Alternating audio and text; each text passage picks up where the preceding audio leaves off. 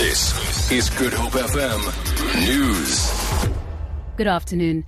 Cape Town Mayor Patricia de Lille has wished Archbishop Emeritus Desmond Tutu a speedy recovery following his hospitalisation last night for persistent infection. His family says he's in a stable condition. They say the infection is not related to the 83-year-old's treatment for prostate cancer. A spokesperson says they are hopeful that Tutu will be discharged this week. De Lille had more to say about the popular cleric. Archbishop Tutu is also a freeman of the city of Cape Town. And therefore, on behalf of all the Cape Townians, I would like to wish Arch best wishes. I hope that you recover soon. We all love you in the city of Cape Town. We're all working very hard to follow your example in life. You are a beacon of hope to all of us, and I trust that God will bless you to get well soon. Former President F.W. de Klerk has also extended his well wishes to Archbishop Tutu. On behalf of Elita, my wife, and myself, we wish Archbishop Tutu a speedy and full recovery. We are thinking of him in our prayers.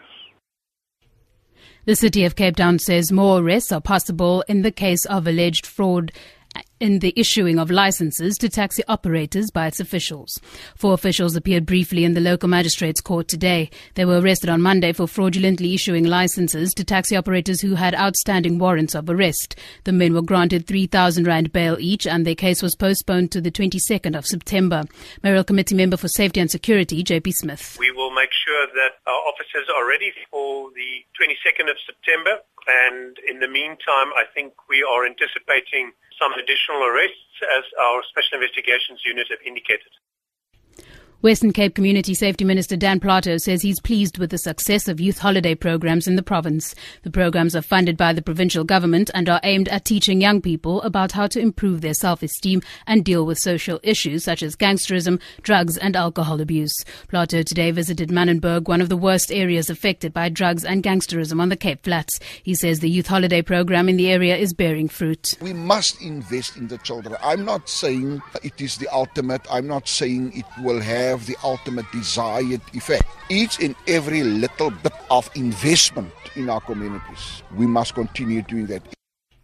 And finally, Yemeni forces have reportedly recaptured Aden's International Airport from Houthi militia fighters in the sudden advance. Doctors Without Borders says more than 1 million people have been displaced, while an estimated 21 million people, or 80% of the country's population, is in need of humanitarian assistance.